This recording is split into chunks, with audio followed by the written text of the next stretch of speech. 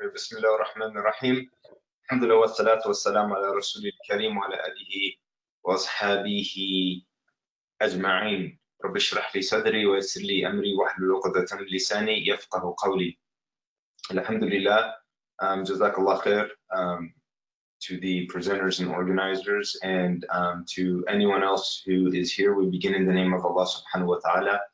We praise him and we thank him, and we ask for barakah in a few minutes to talk about his words, specifically verses number 8 through 11 of Surah Al-Fath, which is the topic of today's kind of Quranic discussion / reflection / tafsir. It's important to go back into the seerah and really get a little bit of context to better understand the text. You know, the Quran and seerah are very much like chalk and chalkboard. This is what one of my teachers told me one time. He took some chalk and he wrote something in midair, and he said, "What did I just write?" And no one knew what he wrote. Then he took the chalk and he wrote it on a chalkboard, right? And he said, "Now what did I write?" And the words were very clear. And he said, that chalk is like the Quran, and that chalkboard is like the seerah, right? The words never really become clear and apparent and obvious until you have the backdrop. And these ayat are in a very specific and important backdrop of the time in which the Muslims were in Medina.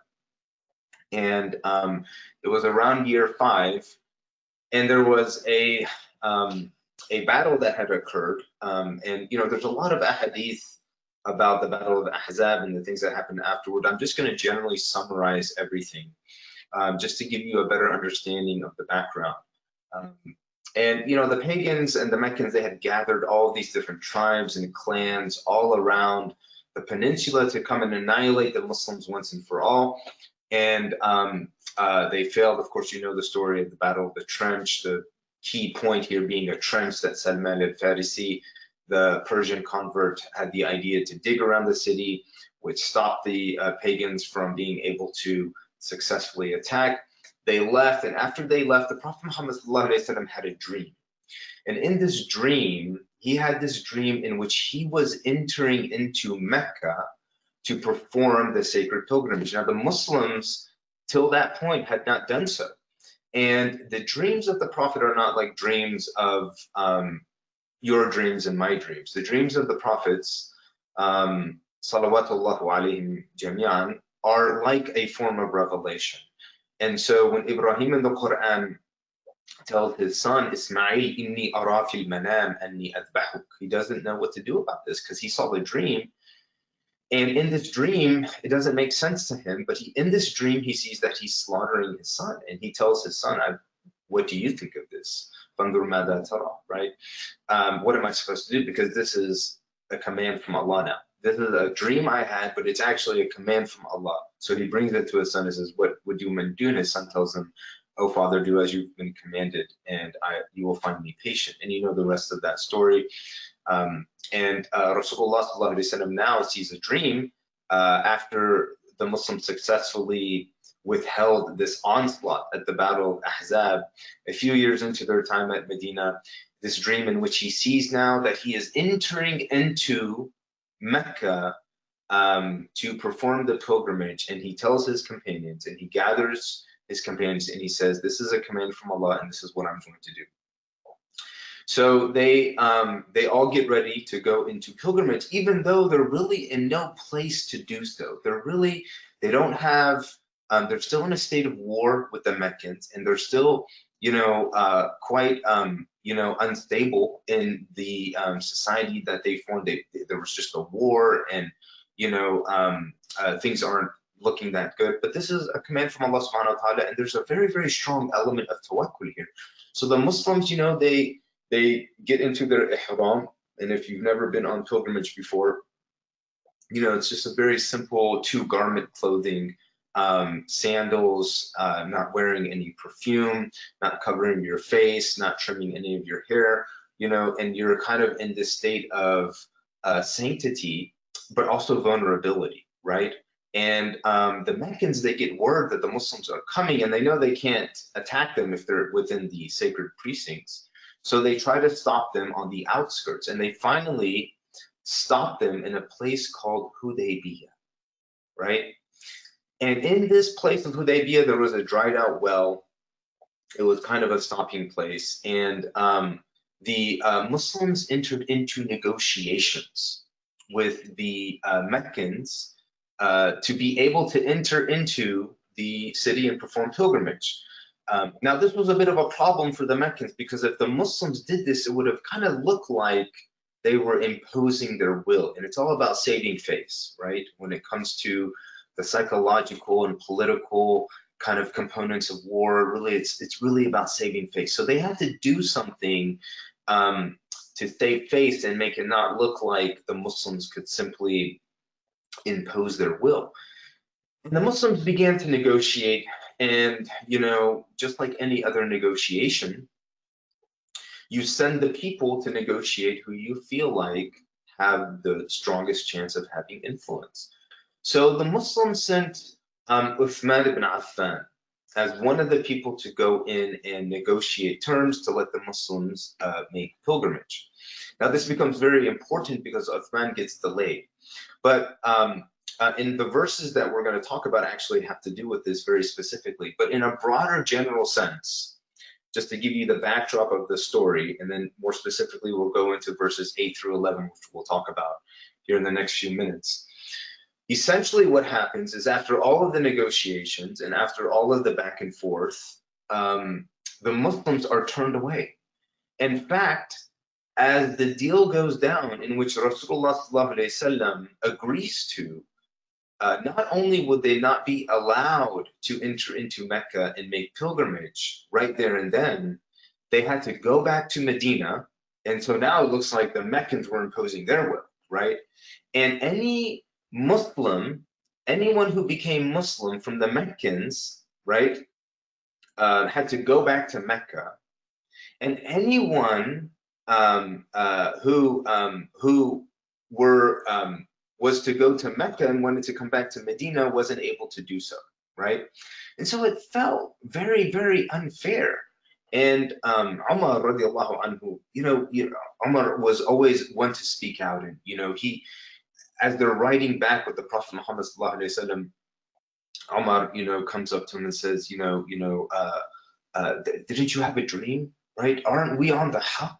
And Rasulullah wouldn't answer him. And even Abu Bakr initially, said some words of amusement and surprise, and none of the Muslims knew what was going on. And as Umar was speaking to the Prophet Muhammad, as they were leaving and going back, right, Rasulullah stays quiet.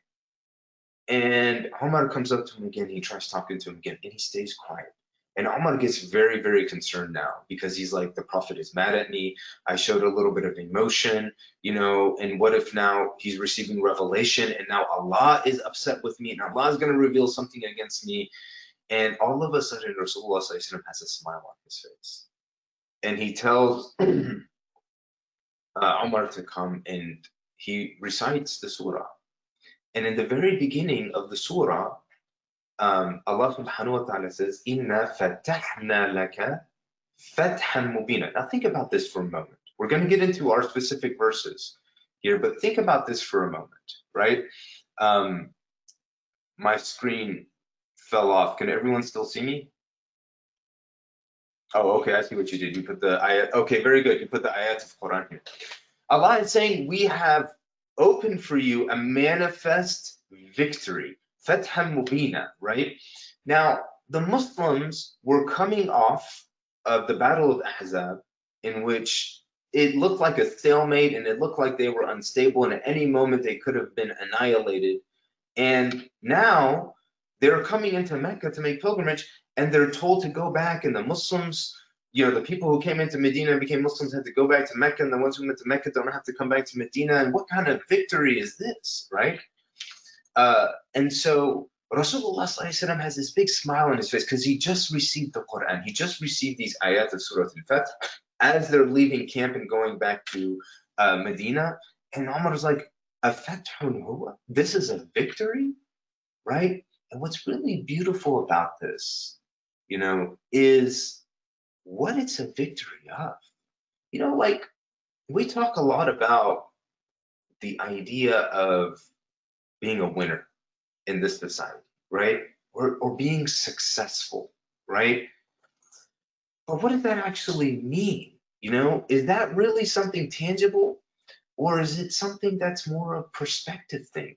Because Allah subhanahu wa ta'ala is saying that this may look like, from a political science point of view, from a war stratagem point of view, right? Or from a very tangible, materialistic point of view, this may look like a loss, right? But the way I'm going to show it to you, it's actually a victory, right? It's all about perspective and how you see things. And Iman, faith, is all about seeing things the way they really are, right? Rasulullah used to always make a dua. He used to say, Allahumma arini al-ashya kama hi. Oh Allah, show me things the way they really are. Now, Surah Al-Fath is about seeing the situation the way it really is, right? And Allah subhanahu wa ta'ala defines victory here as لِيَغْفِرَ لَكَ مَا تَقَدَّمَ مِنْ ذَنْبِكَ وَمَا تَأَخَّرَ. Forgiveness. All of this victory, this is so Allah subhanahu wa ta'ala can forgive you, right?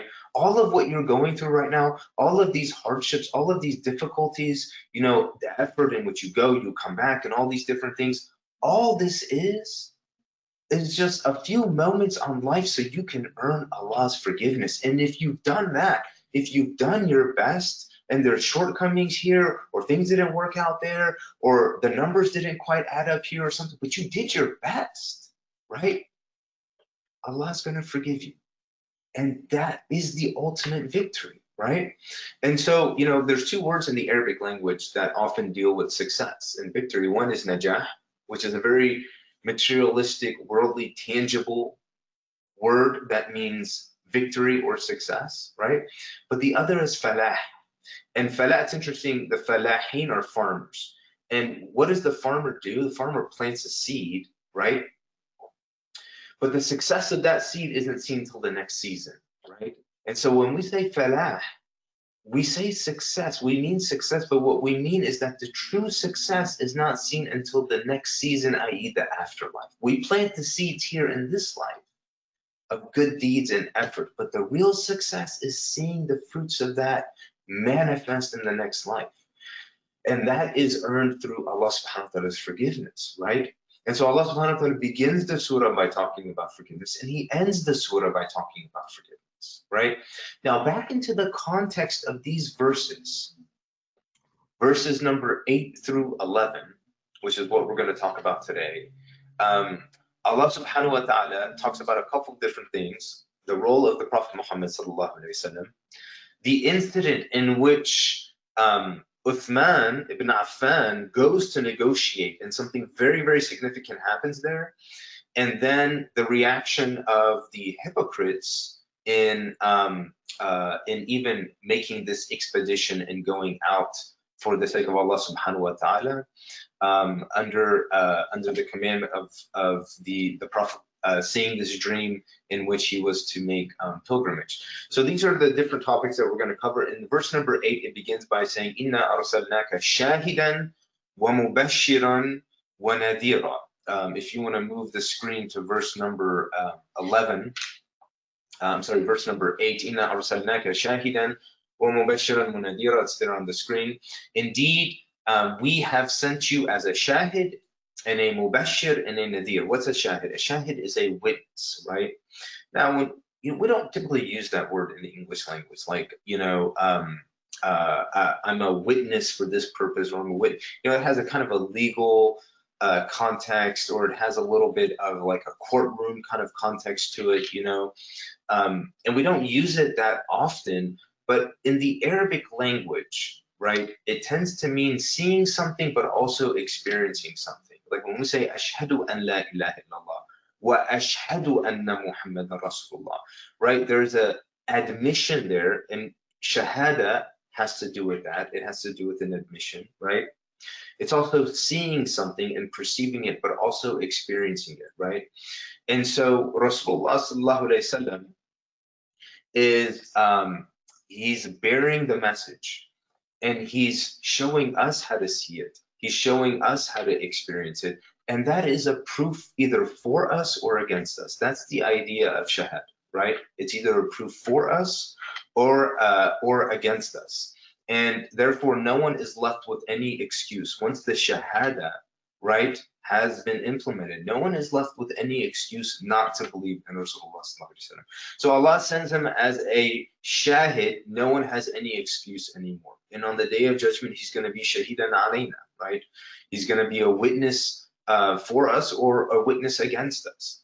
And Nadir and Bashir, Bashir is someone who bears good news, and Nadir is someone who bears bad news, right? Or someone who gives good tidings and someone who warns. And Rasulullah sallallahu alaihi wasallam, of course, his role was to give good tidings of paradise and to warn against the hellfire.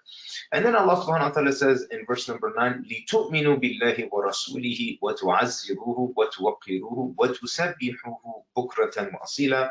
And so that you can believe in Allah and His Messenger and honor Him and respect the Prophet and exalt Allah subhanahu wa ta'ala all day and all afternoon. Let's talk about the Arabic here. لِتُؤْمِنُوا بِاللَّهِ, so that you can believe, have faith, develop iman. The whole point of Rasulullah sallallahu alaihi wasallam is to teach us who Allah is, His names, His attributes, right?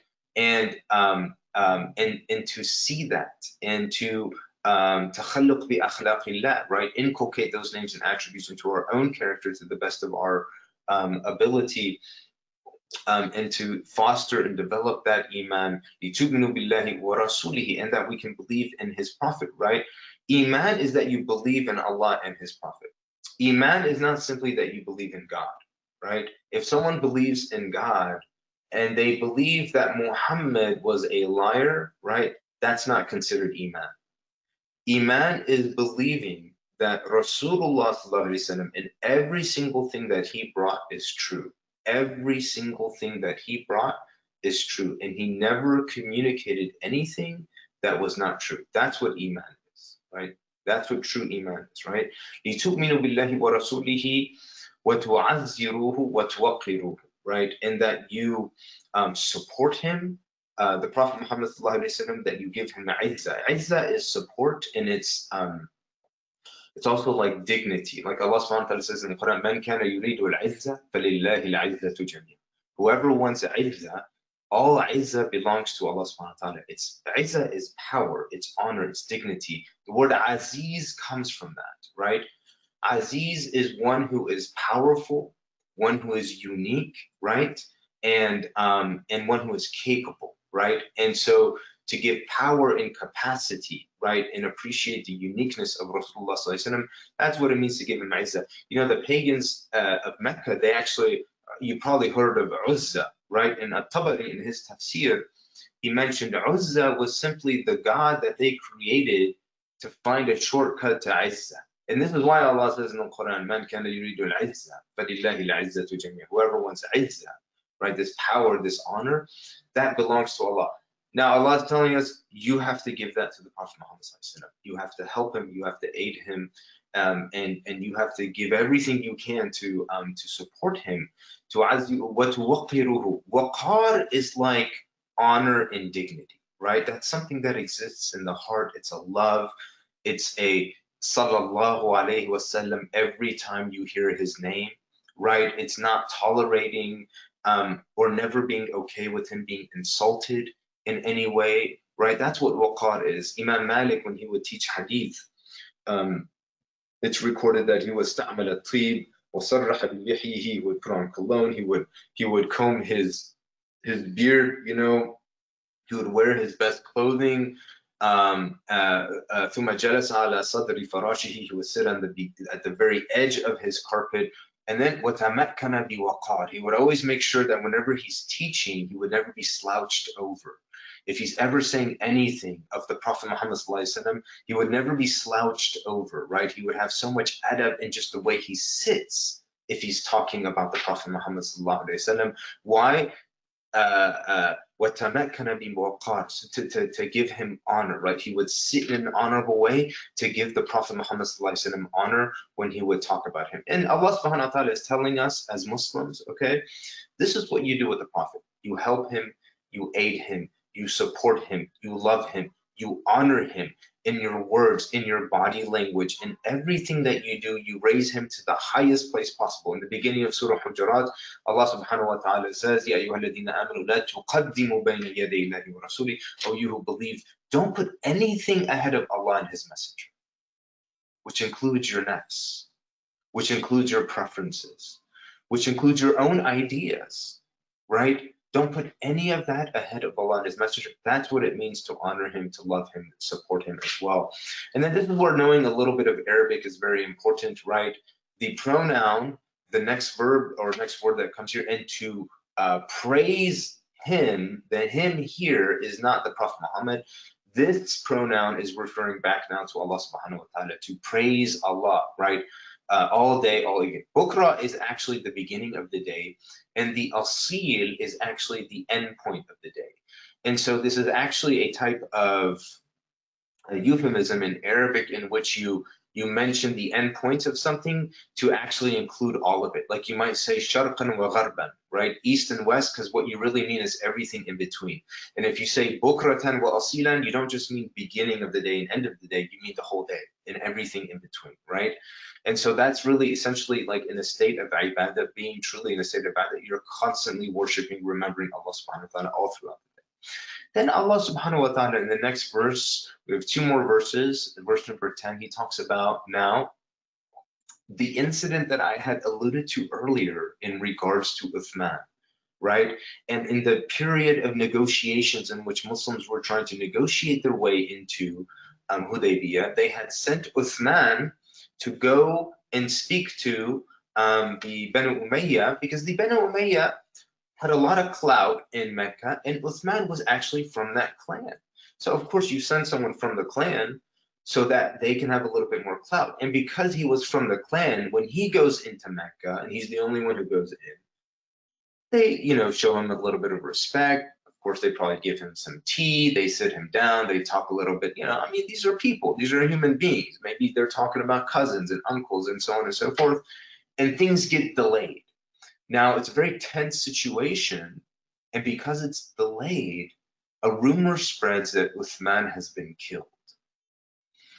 Now, this is where being a believer, right, and really internalizing the words that, إِنَّمَا الْمُؤْمِنُونَ إِخْوَةٌ, the believers are brothers of one another, right? You die for your brother. You sacrifice for your brother. وَالْمُؤْمِنُونَ وَالْمُؤْمِنَاتِ بَعْضُهُمْ أَوْلِيَاءُ بَعْضٍ. In another verse, Allah says, the believing men and the believing women, they protect one another, right? And so being protectors of one another, that means you got each other's back, right? You know how you're really close to someone, right? And if something were to ever happen to them, you're like, man, I got your back, right? Now that's how the Muslims have to be with one another. Like we have to have each other's back. And Rasulullah, when he hears about this, he gathers all of the Muslims that were there, and it was about 1,400 Muslims in two pieces of cloth with no real weapons. They might have had a little dagger or something on them, which was just a cultural thing. It wasn't really a war weapon, right?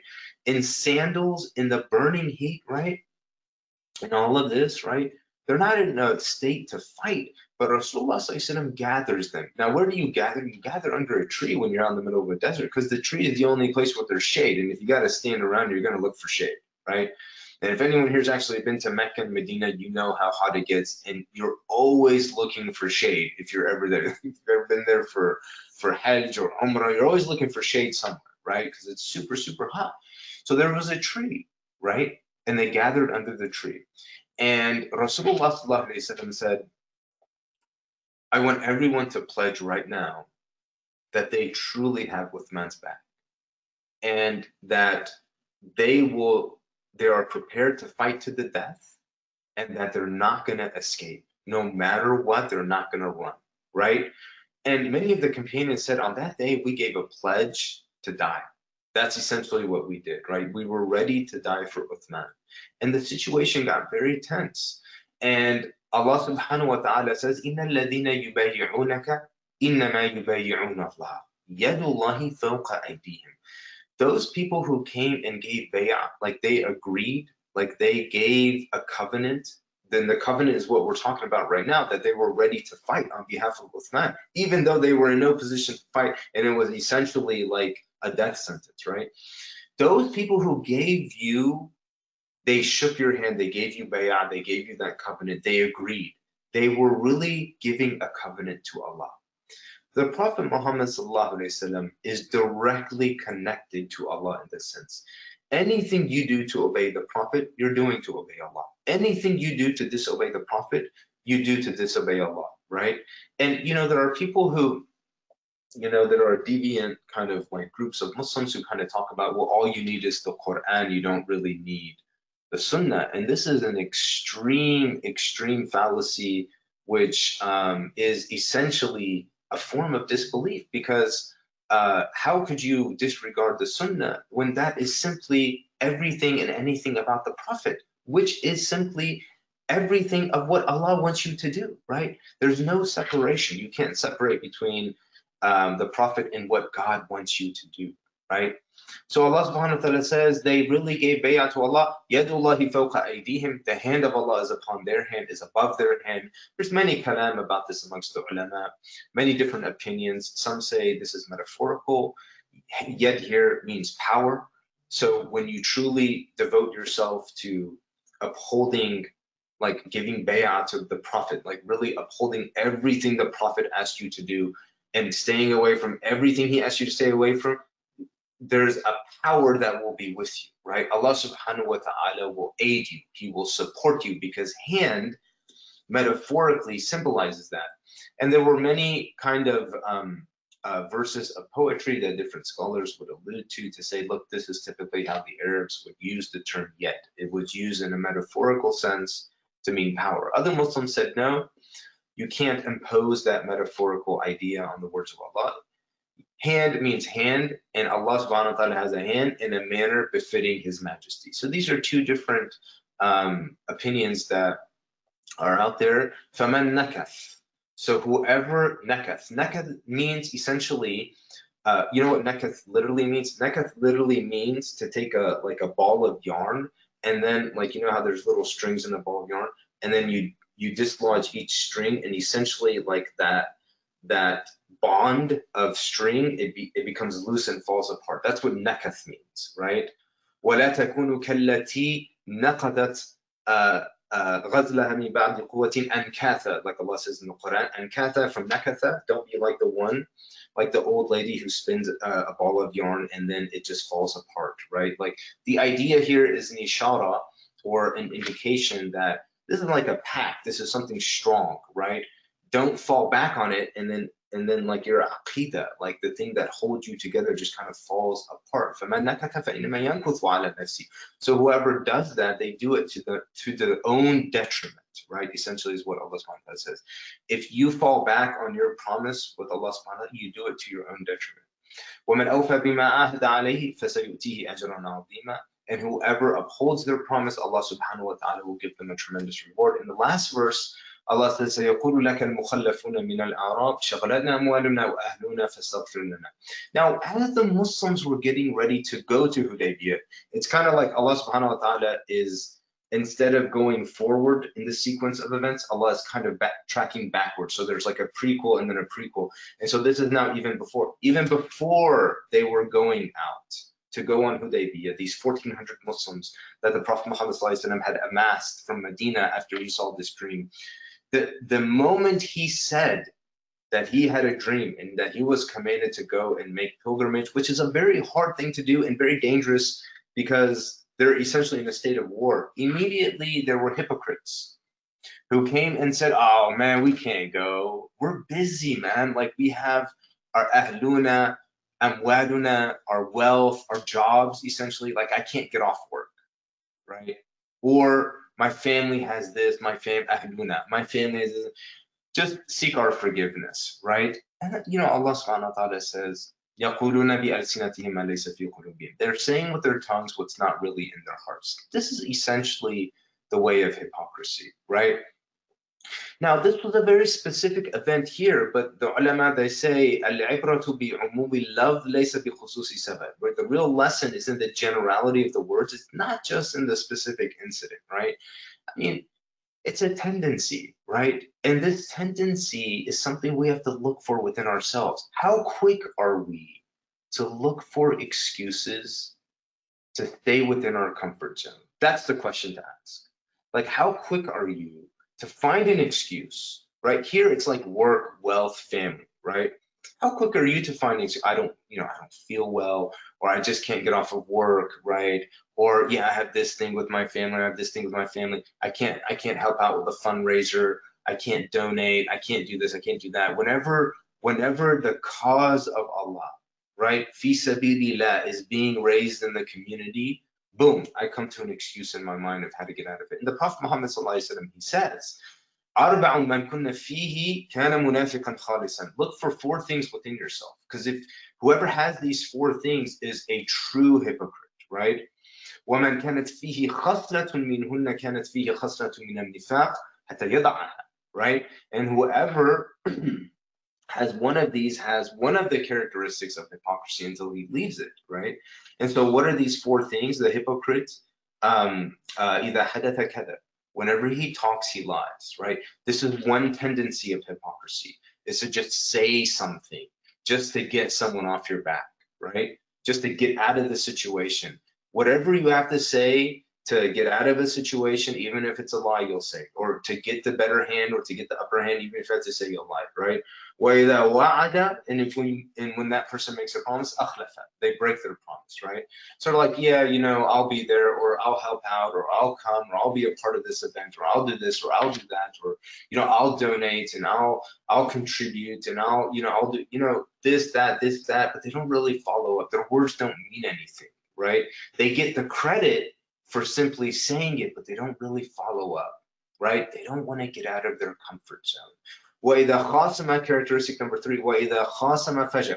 And then when they get into a dispute, they erupt. They don't have self-control, right? And in the Quran, Allah subhanahu wa ta'ala says, يَحْسَبُونَ كُلَّ صَيْحَةٍ عَلَيْهِمْ, characteristic of the hypocrites, right? They think that, every single accusation is against them, right? They're so insecure. That's really about insecurity. Hypocrisy and insecurity are really, really linked, right? And so because they're so insecure, they have to act out, right? And so that's essentially what the hadith is saying. Characteristic number 3 is they're always acting out, right? وَإِذَا عَاهَدَ غَدَرَ. And whenever they make a covenant, and this is what the verse here is talking about, they break their covenant, right? They don't see sacredness and value and importance in keeping your word and keeping your covenant, right? So there's a theme here, like there's a common tendency, and that's like, let me just do whatever I need to do, say whatever I need to say to be fair weather, to get the upper hand, to stay in my comfort zone, to avoid difficult situations, right? And I'll dress the dress, I'll put on the garb, I'll talk the talk, right?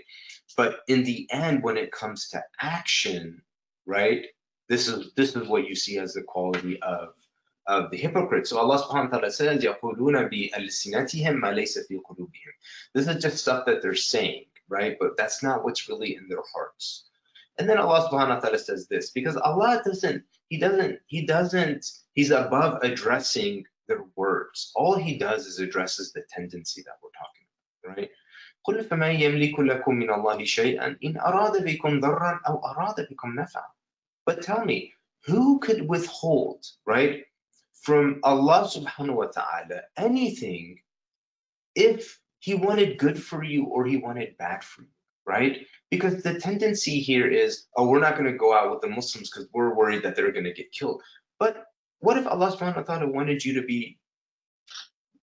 die in your own homes, right? Wanted you to die when you walked out in the street? You can't escape qadar, right? And so if Allah subhanahu wa ta'ala wants good for you, there's nothing that can withhold it. And if Allah subhanahu wa ta'ala wants bad for you, right, there's nothing that can withhold that. بَلْ كَانَ اللَّهُ بِمَا تَعْمَلُونَ خَبِيرًا. Indeed, Allah subhanahu wa ta'ala is over everything, all aware, right?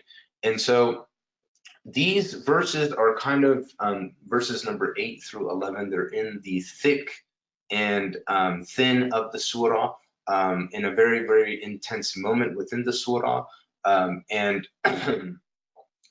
essentially the climax of the surah. the beginning, the end. I encourage everyone to read the whole surah and get, the whole picture and really immerse yourself in the seerah part of it, because there's so many lessons and there's so many gems. But these 3 or 4 verses themselves also have plenty. So we'll stop here and we'll see if anyone has any questions or comments.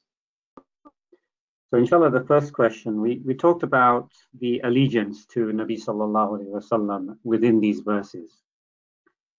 If we think about how these verses are supposed to impact us today, what does allegiance to Nabi sallallahu alaihi wasallam mean for us today? That's a very good question. I think you could approach this question in numerous different ways. And one of the first things that kind of comes to mind is principles, right? And values. Rasulullah sallallahu alaihi wasallam, he taught us principles. He taught us values, and he also taught us jurisprudence, permissibility, things that are halal and things that are haram. There are a lot of things that compete with that nowadays in modernity, right?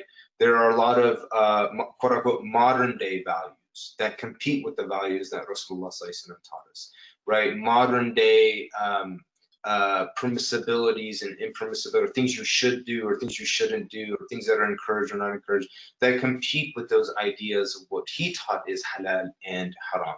When you talk about a covenant with the Prophet, your hand is there with the Prophet, and you're making a covenant with the Prophet, and yadullahi fawqa aydihim, Allah's hand is above all of that, right?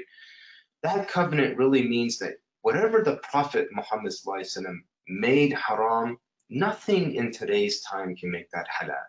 No amount of pressure, no amount of political lobbying, right? No amount of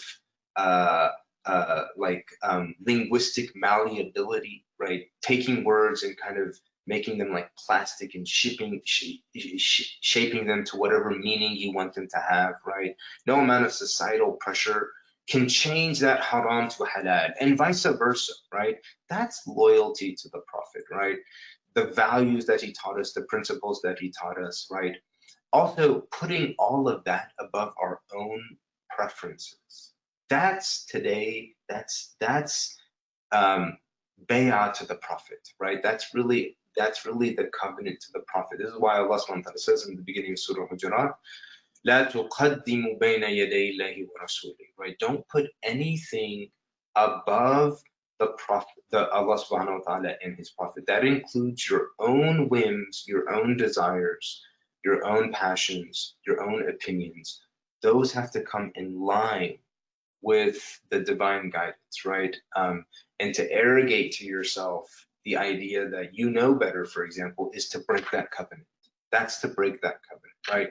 Or to take someone else's idea of right and wrong and to take that and try to supersede what the Prophet Muhammad said was really ma'ruf and munkar, what is really good and bad. That's to break the covenant with the Prophet Muhammad. And it takes a little bit of reflection, right? It also takes a little bit of knowledge, because you have to know what he taught in order to have that. And this is why knowledge is so important, right?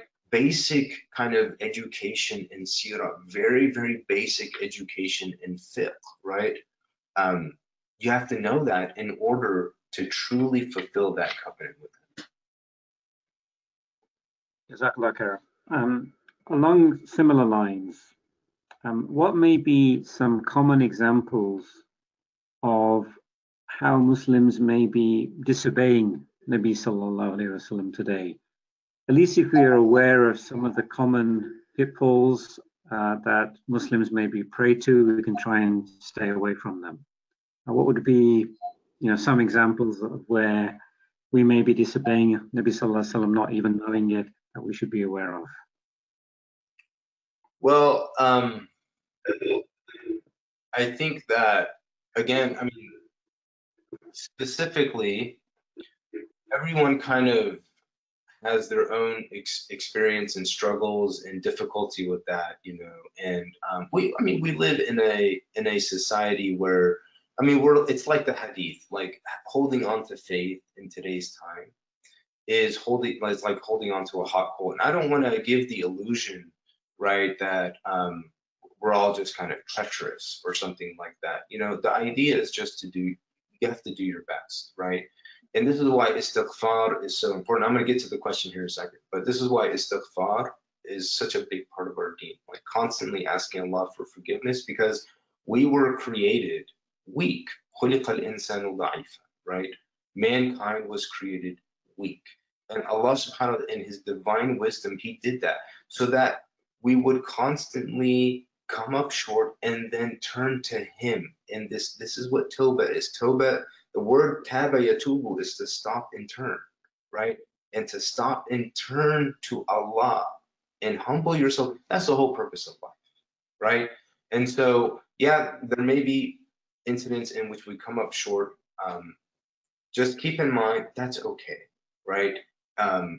The whole purpose of life, the whole idea of success, like we mentioned in the surah, is forgiveness, and that's constantly returning to Allah subhanahu wa ta'ala and seeking His aid and guidance and forgiveness. But what are some common examples? Some common examples might be like, you know, in the realm of definitions of society of what is really good or what is really bad. Like, for example, as Muslims, the Prophet Muhammad sallallahu alaihi wasallam, he taught that marriage is something sacrosanct between a man and a woman only. Okay, and there's no other definition of where that is okay or good or anything like that. And to begin to validate, right, or affirm or confirm any other manifestation of that, that's breaking a covenant with the Prophet Muhammad sallallahu alaihi wasallam. For an example, right, doing something simple that is, you know, simply haram is breaking a covenant with the Prophet Muhammad sallallahu alaihi wasallam. Not doing something that is wajib is breaking a covenant with the Prophet Muhammad sallallahu alaihi wasallam. The Prophet Muhammad, he says, "Ma amartukum bihi fa'tu minhu mastata'tum. Ma nahaytukum anhu fajtanibu." This is what he says. Whatever I've told you to avoid it completely. وَمَا أَمَرْتُكُمْ بِهِ فَأْتُوا مِنْهُ مَا اسْتَطَعْتُمْ. And whatever I've told you to do it to the best of your ability, right? So, إِنَّ الْحَلَالَ بَيِّنْ وَإِنَّ الْحَرَامَ بَيِّنْ, right?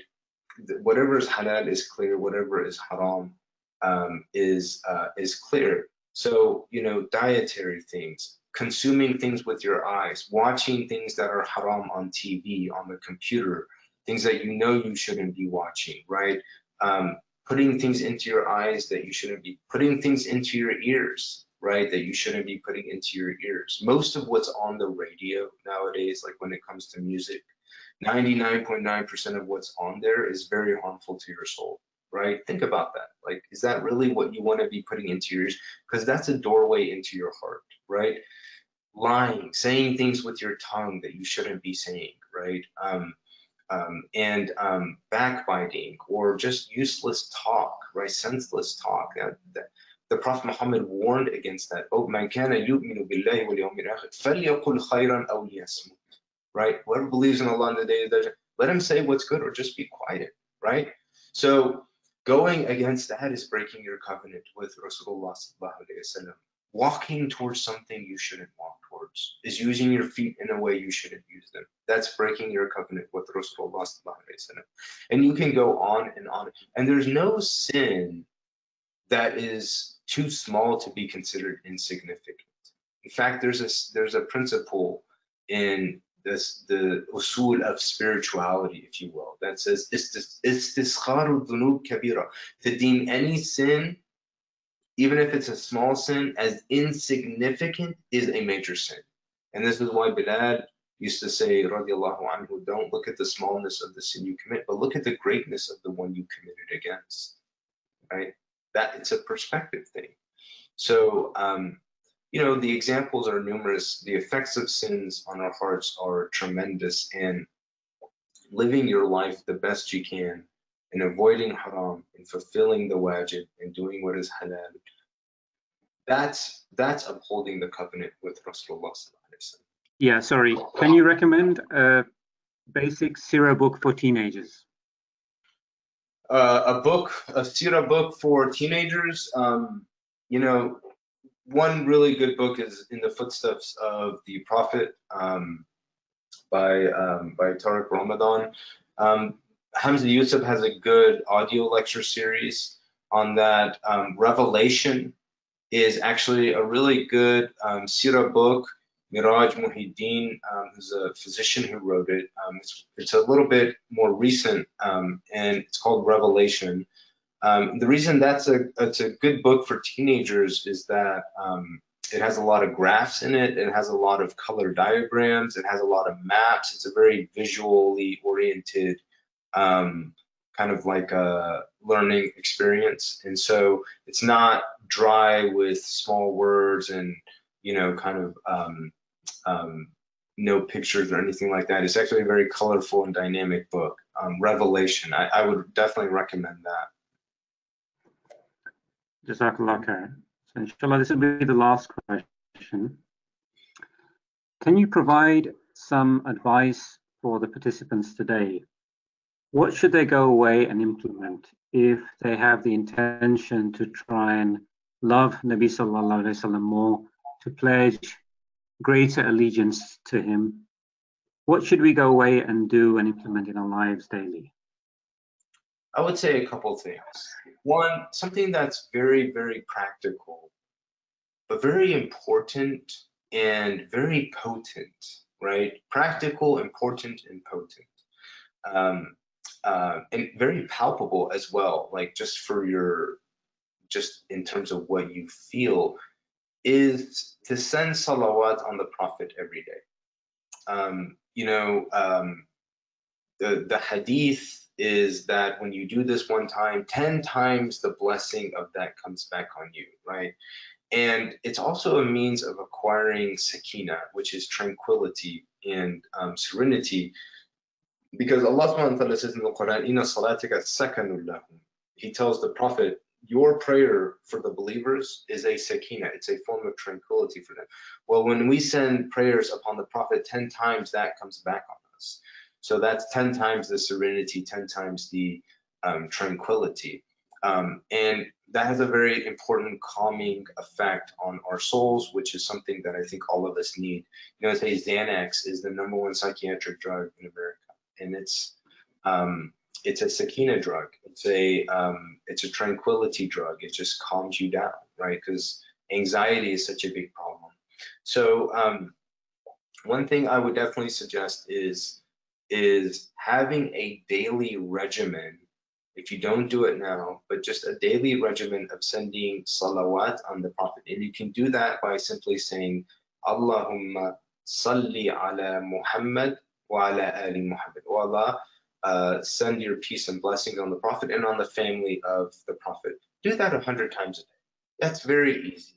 You know, think about that. Allahumma salli ala Muhammad wa ala ali Muhammad. How long did that take? Maybe 2 seconds. So you're talking 200 to 300 seconds a day. You can spare 200 to 300 seconds a day for the Prophet Muhammad sallallahu alaihi wasallam, right? The other thing I would suggest is you can't love someone without knowing them. And therefore, in your communities, in your groups, amongst your friends, if you're an Arabic speaker and you can read Arabic, you know, all the better, because there are tons of Arabic sources. But even if you can only read English, there are plenty of English seerah book sources out there. You know, agree upon a book, get together with your friends once a week, talk about the Prophet. Talk about the Prophet Muhammad sallallahu alaihi wasallam. Come, you know, purify your intention, come together, you know, every day, take a part of the seerah, talk about it, reflect on it, see how it's applicable to your life, and, you know, make it meaningful, and you'll remember it. Don't turn it into an assignment. Don't turn it into a duty. Don't turn it into some kind of, like, you know, burden upon yourselves. Do it when you can, but just be persistent. That's the principle. To do something a little bit, but to do it persistently is better than do something a lot, but to do it sporadically, right? So number one, a daily regimen of salawat on the Prophet. Number two, get together with your friends, family, come together, form weekly seerah halaqas, right? And it doesn't have to be intense. You don't have to be a scholar, but agree on a book. And if you have someone there who's a person of knowledge who can help, all the better. But if you don't, it's not an excuse not to, right? And number three, the ulama of our deen painstakingly developed a whole science of textual criticism to determine with the utmost accuracy what this amazing, incredible man, what he said, what he did, what was done in front of him.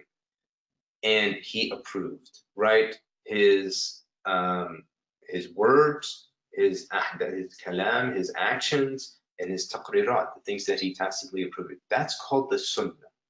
And they've painstakingly compiled this into what is known to be authentic, right? And this has been summarized in books like Riyadh al-Salihin, books of hadith, or Imam Nawawi's 40 hadith, which is a summary of that, summary of Imam Bukhari's book of hadith.